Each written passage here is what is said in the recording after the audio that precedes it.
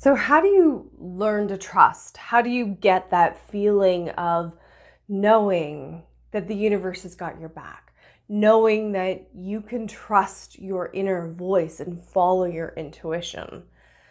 So, there are some tools, but ultimately, what it comes down to is that you have to trust, you have to lean in to that muscle. You have to be willing to feel it and experience it. And then as you develop that muscle, then you build more and more trust. You start to actually feel it more and more.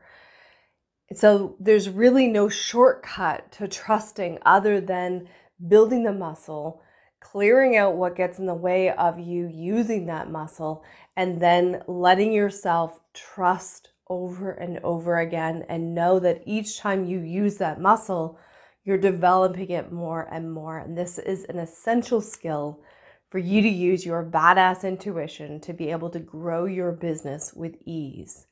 I'm Dana Ferrant, and this is your Badass Business Mindset.